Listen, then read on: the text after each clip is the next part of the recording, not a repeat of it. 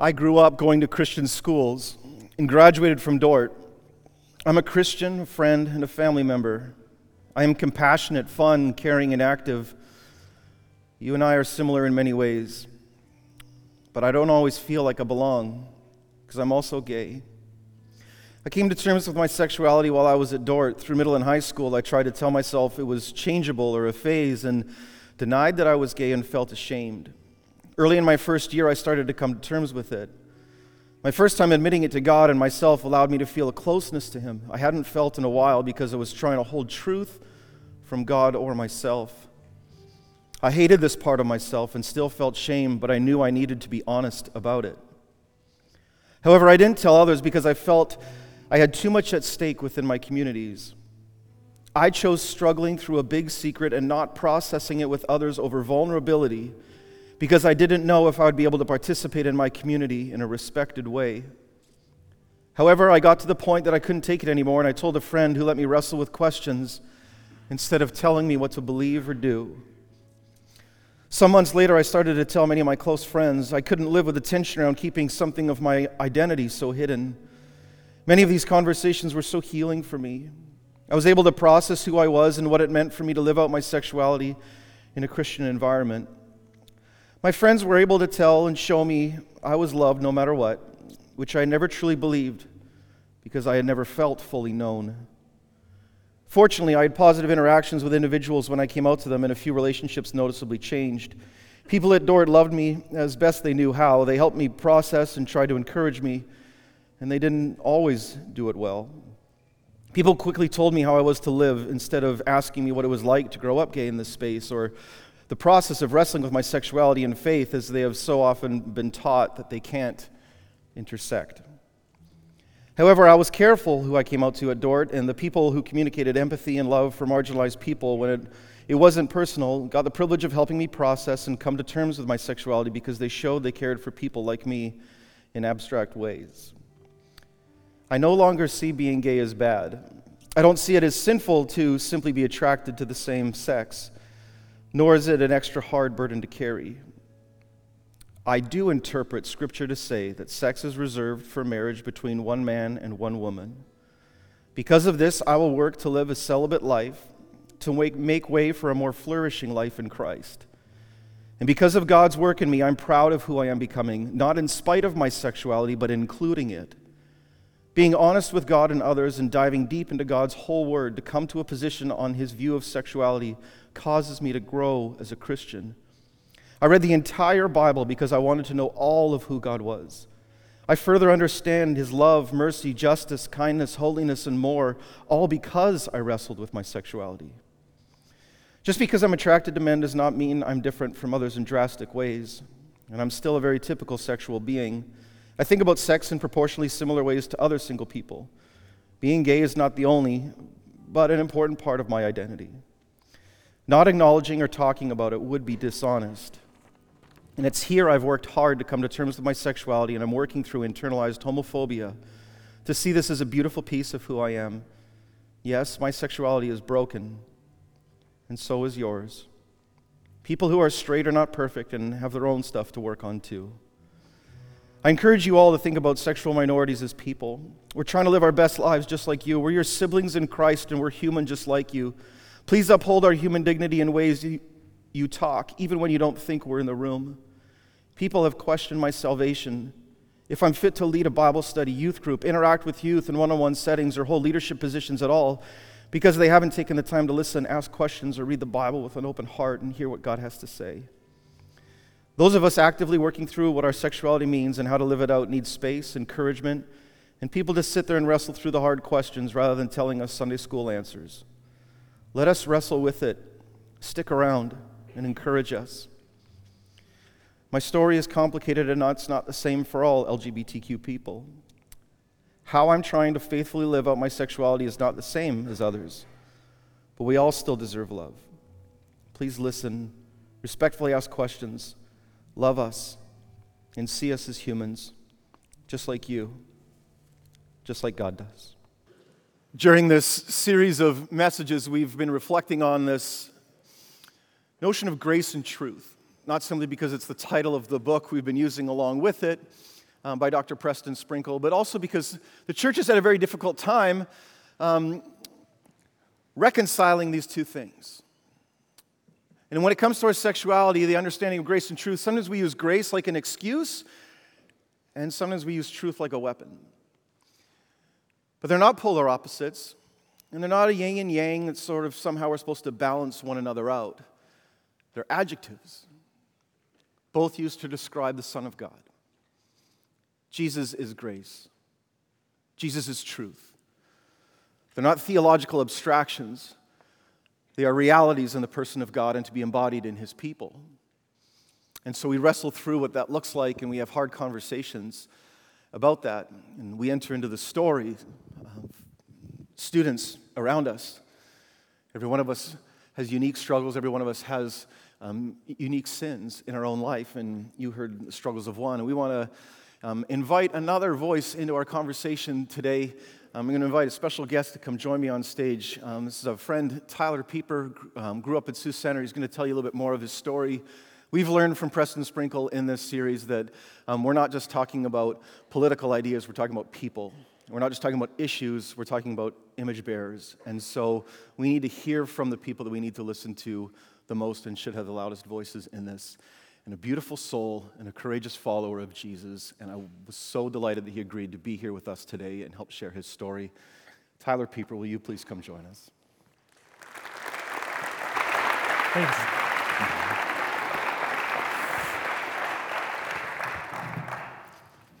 Hi.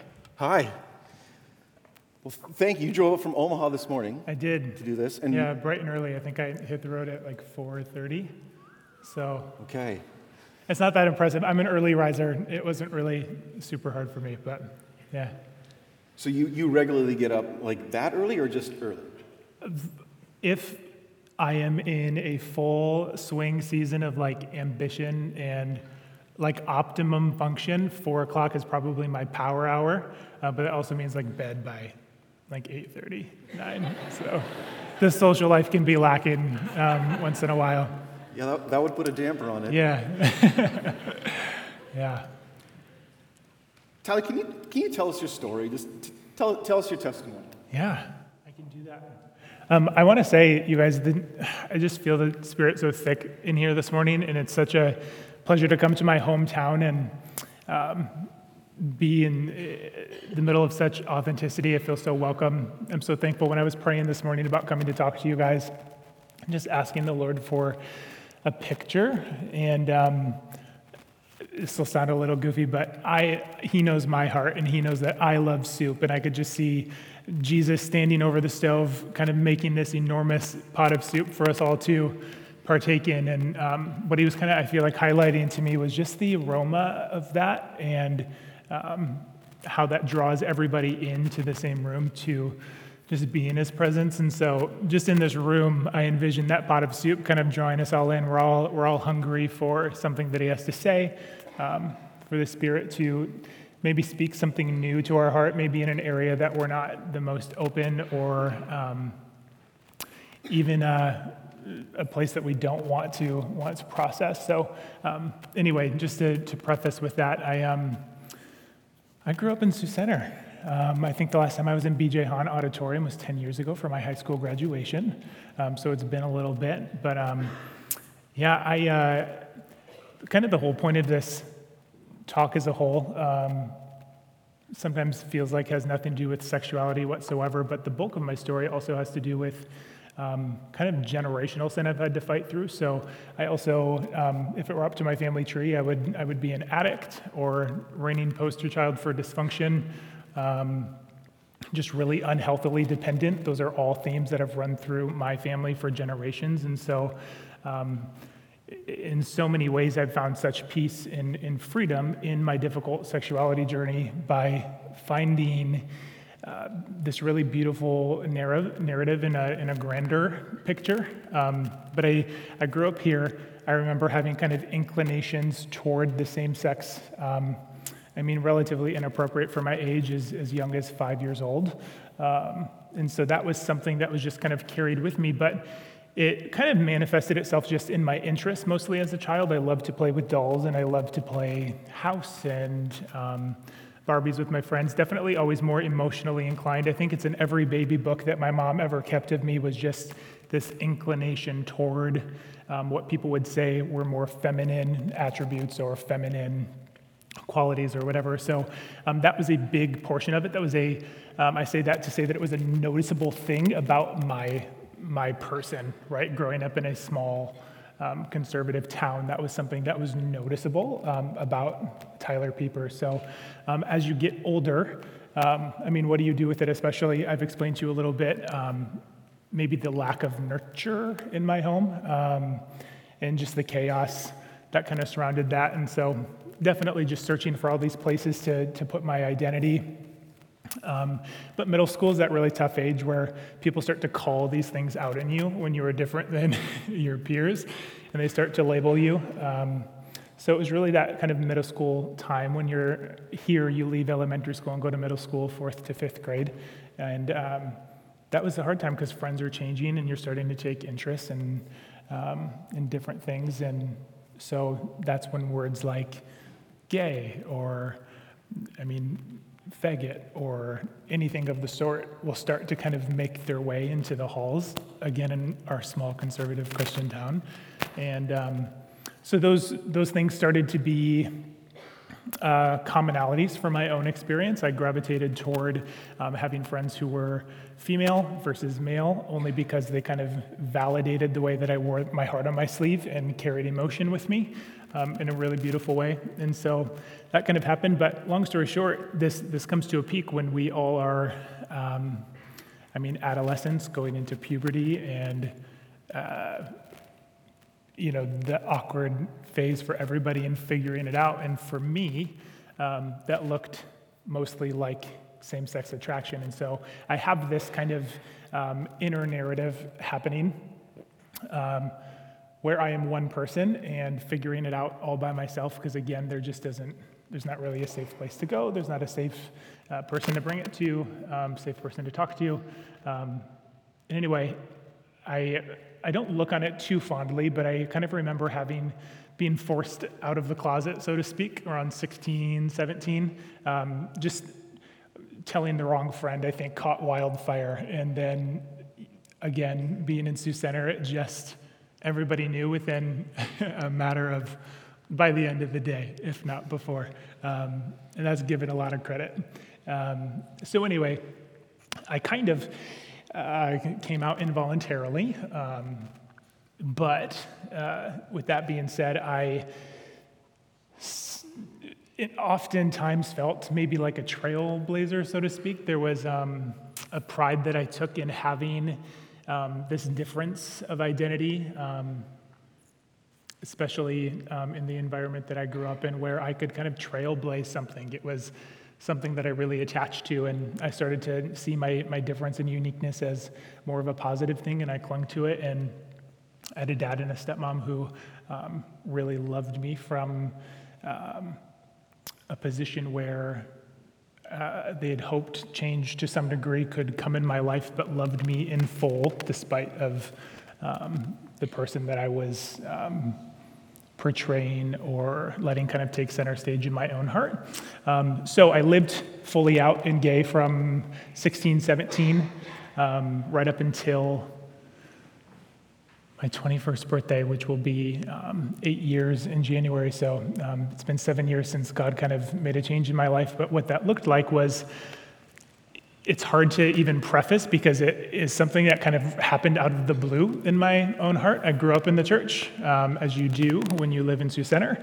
I grew up in the church, and I didn't think it took much weight or hold on me because it wasn't something that I was incredibly interested in, aside from like doing devotions with my parents once in a while growing up. But anyway, I was just about to turn 21, and I had this radical encounter with the Holy Spirit in the hallway of my apartment in Sioux Falls. And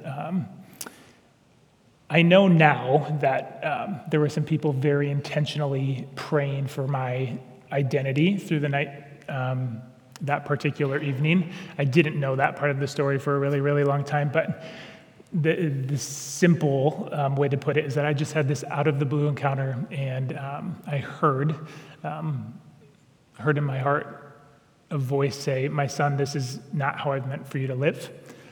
This is not who you are, and this is not who you're going to be." And because of some themes in my own life, I knew that this voice, Holy Spirit, Father, Jesus, was referring to my sexuality specifically.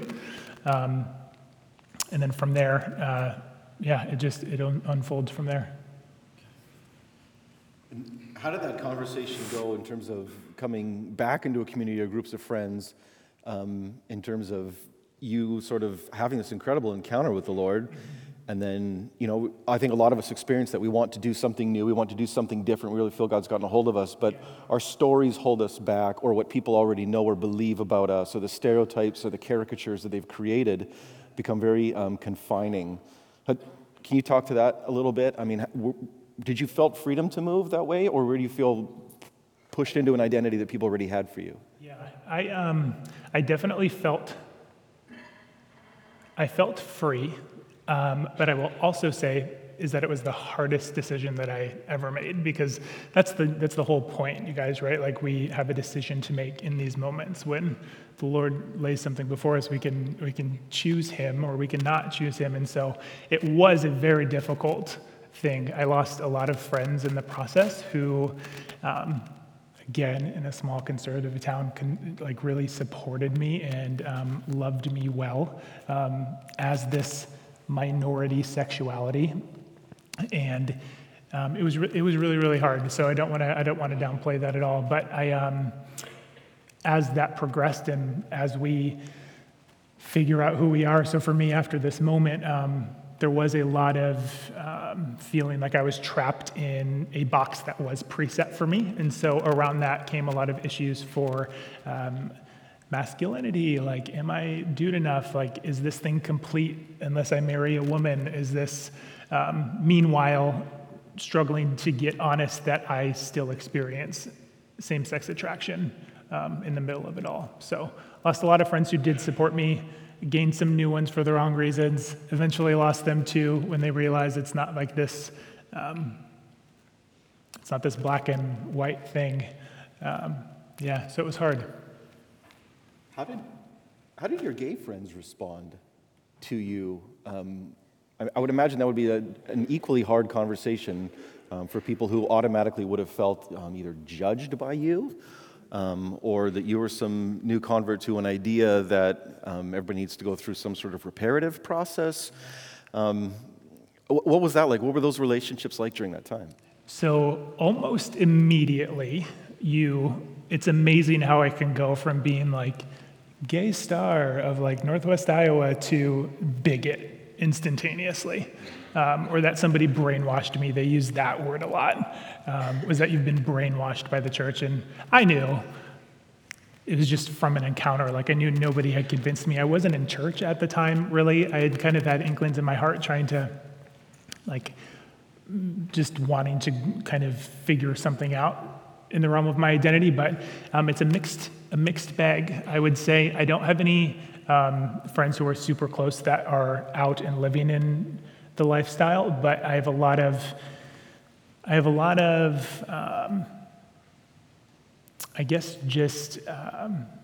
comrades is a good word. A lot of love and respect with a lot of different people that are in a lot of different places in this sexuality journey. So a lot of them who fully support the digging through spirituality process and are super supportive that way, and others who aren't receptive in the least. So, what were some of the most hurtful things that you've heard from the church, from Christians? Like, give us some do's and don'ts on language to avoid when someone's genuinely just wrestling through issues relating to their sexuality. So I live by a rule of kind of being an open book. I have always been this way. If I couldn't communicate something well with my words, I would write it down on a piece of paper, I'd fold it up, I'd give it to my parents, they'd read it, and then they'd come get me and ask if I'm ready to talk. But that way it was in full expression, and I'm still that way. But I think living in that openness about the struggle has made it easier for me to discern who may or may not be for just this holistic part of the sexuality journey of really pursuing Jesus in it. So that's been helpful. But one thing I hear all the time is that, the right woman will come along and she will have a special grace on her life for your story. And that never sits well to refer to special grace for anybody. That is probably one of the more hurtful things that I've said. Otherwise, just kind of being in the context of completely not being able to share the intimate parts of the journey that I'm going through without the end goal being something in particular like marriage, or that there is already this end goal in mind. And so I think the biggest thing to avoid is that is for everybody across the board all the time, no matter what, and allowing that to outwardly, when you're looking at somebody, shape the direction that you think they need to head, and when they don't fit into that, I think that's when things start to get really rubby and hurtful. So if I'm hearing you right, like creating space for everybody to kind of work through that in their own way and not projecting one person's story onto another. Yeah. I mean, we were both at the Preston Sprinkle event in Lamar's sometime back. I think it was the last time I saw you, and I remember him talking about, like, if you've met one LGBTQ person, you've met one LGBTQ person. And I remember that line stuck with me, thinking, yeah, I mean, this, of course, right? We are all incredibly unique, and it's just such an easy tendency for us in our mind to create categorical boxes because that's easier for us. But for a church, or like, I don't know, I'm going to imagine there's some of us in the room even who wrestling with secrets and questions inside of our own sexuality, including our attractions and where they're directed. And I think that the choice most of us feel pressured toward in those settings are, I either leave the church where I live into, like, my same-sex attraction, or I, renounce it, leave it a secret, don't deal with it, or jeopardize a lot of social capital and come out with that. I mean, for anybody in the room sitting or wrestling in that space, or anybody listening in, what do they need to hear? What do you want to tell them? I have found the most freedom in this journey. I'll preface by saying I don't use a word like gay or homosexual to define me personally. That's kind of been a part of the journey, is that I took such stock in letting my sexuality identify me from the beginning that honestly there's just a complete disinterest to allow that to have. Of course, it's a big part of the human experience for anybody, but I won't say I'm gay or that I'm homosexual, but I do experience same-sex attraction. But with that being said, what I've learned to be the most helpful in a journey through sexuality, or where you're questioning, where the environment doesn't support, or you don't think people are going to love you, to be honest or find somebody that you can talk to about it, because your world will get much larger and much more peaceful. And additionally, I've quit setting goals for myself in the realm of that outside of healing and just pursuing counseling and wholeness in my heart, because I found that setting a goal to not be same-sex attracted by the time I die is just going to water down a really beautiful story that God wants to write for my life and for you who are struggling. And so to really give yourself the grace to not feel like it has to look a particular way. I would love to be married with children one day.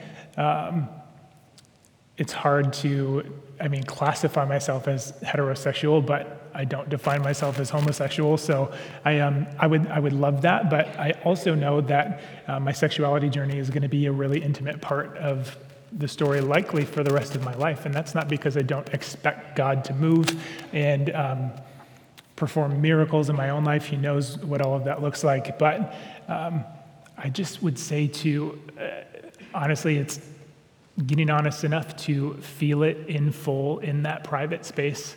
I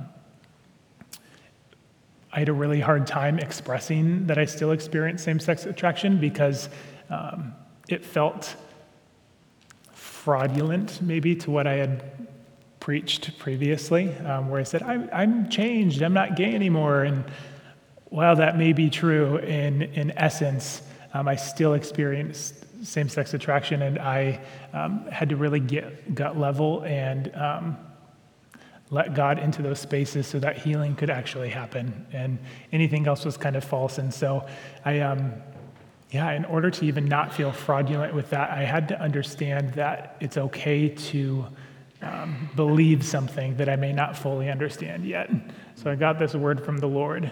I believe it in the pit of my soul. I filter all healing and experiences and fears and anxieties and worry through what he's spoken to me, and then just resting assured that he's going to work that out for my personal good as it looks through the process of my own life. So I would do away with the goals outside of pursuing just a wholehearted living with Jesus. Yeah. That's good. Thank you for that. Yeah. And Tyler, I'm just always struck by your honesty and your willingness to go into some of these parts of who you are and of what you felt and within your story. And, this is where this transcends a conversation about sexuality, because I think you model this so beautifully. Like, it's in the places of our deepest hurt where God often wants to create the greatest change and show us who he really is to us. So, maybe this would be a good place to close and finish. Like, who is Jesus to you now because you've allowed him into the place, right, where most people would have walled him off? We kind of keep these parts of our lives separate from him, but they're usually the place where he wants to do the greatest work. And I've seen that in you. The Jesus in you is beautiful to anybody who encounters you. So can you just sort of talk us into that a little bit? Yeah. So to not process these things that we are experiencing, that he already knows we are experiencing, means we're trying to keep something from the Lord that he already knows is happening. And it's hard to pin what you're so afraid of. I think there's going to be this natural inclination as the body of Christ that when we feel rejection in this environment, it has a hand in communicating how we think the Father is going to perceive us.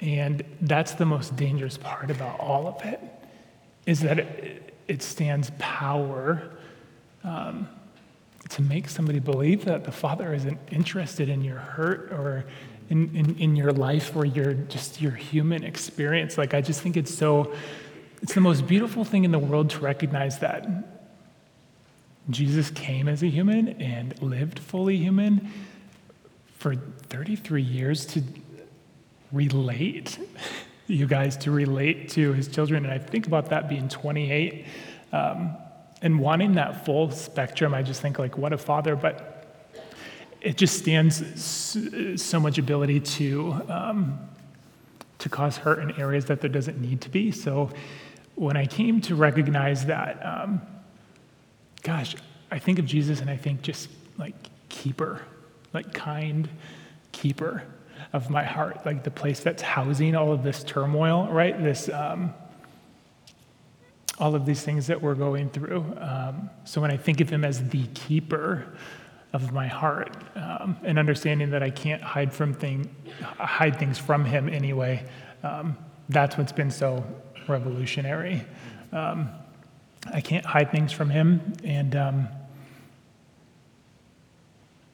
there's just like, you can just relax and breathe when you think about it that way. Yeah. That's good. Thank you for that. Yeah. Tyler, you are a beautiful and a courageous soul, and it is a delight to call you a friend and a brother in Christ. And will you join me in thanking Tyler for being here with us today?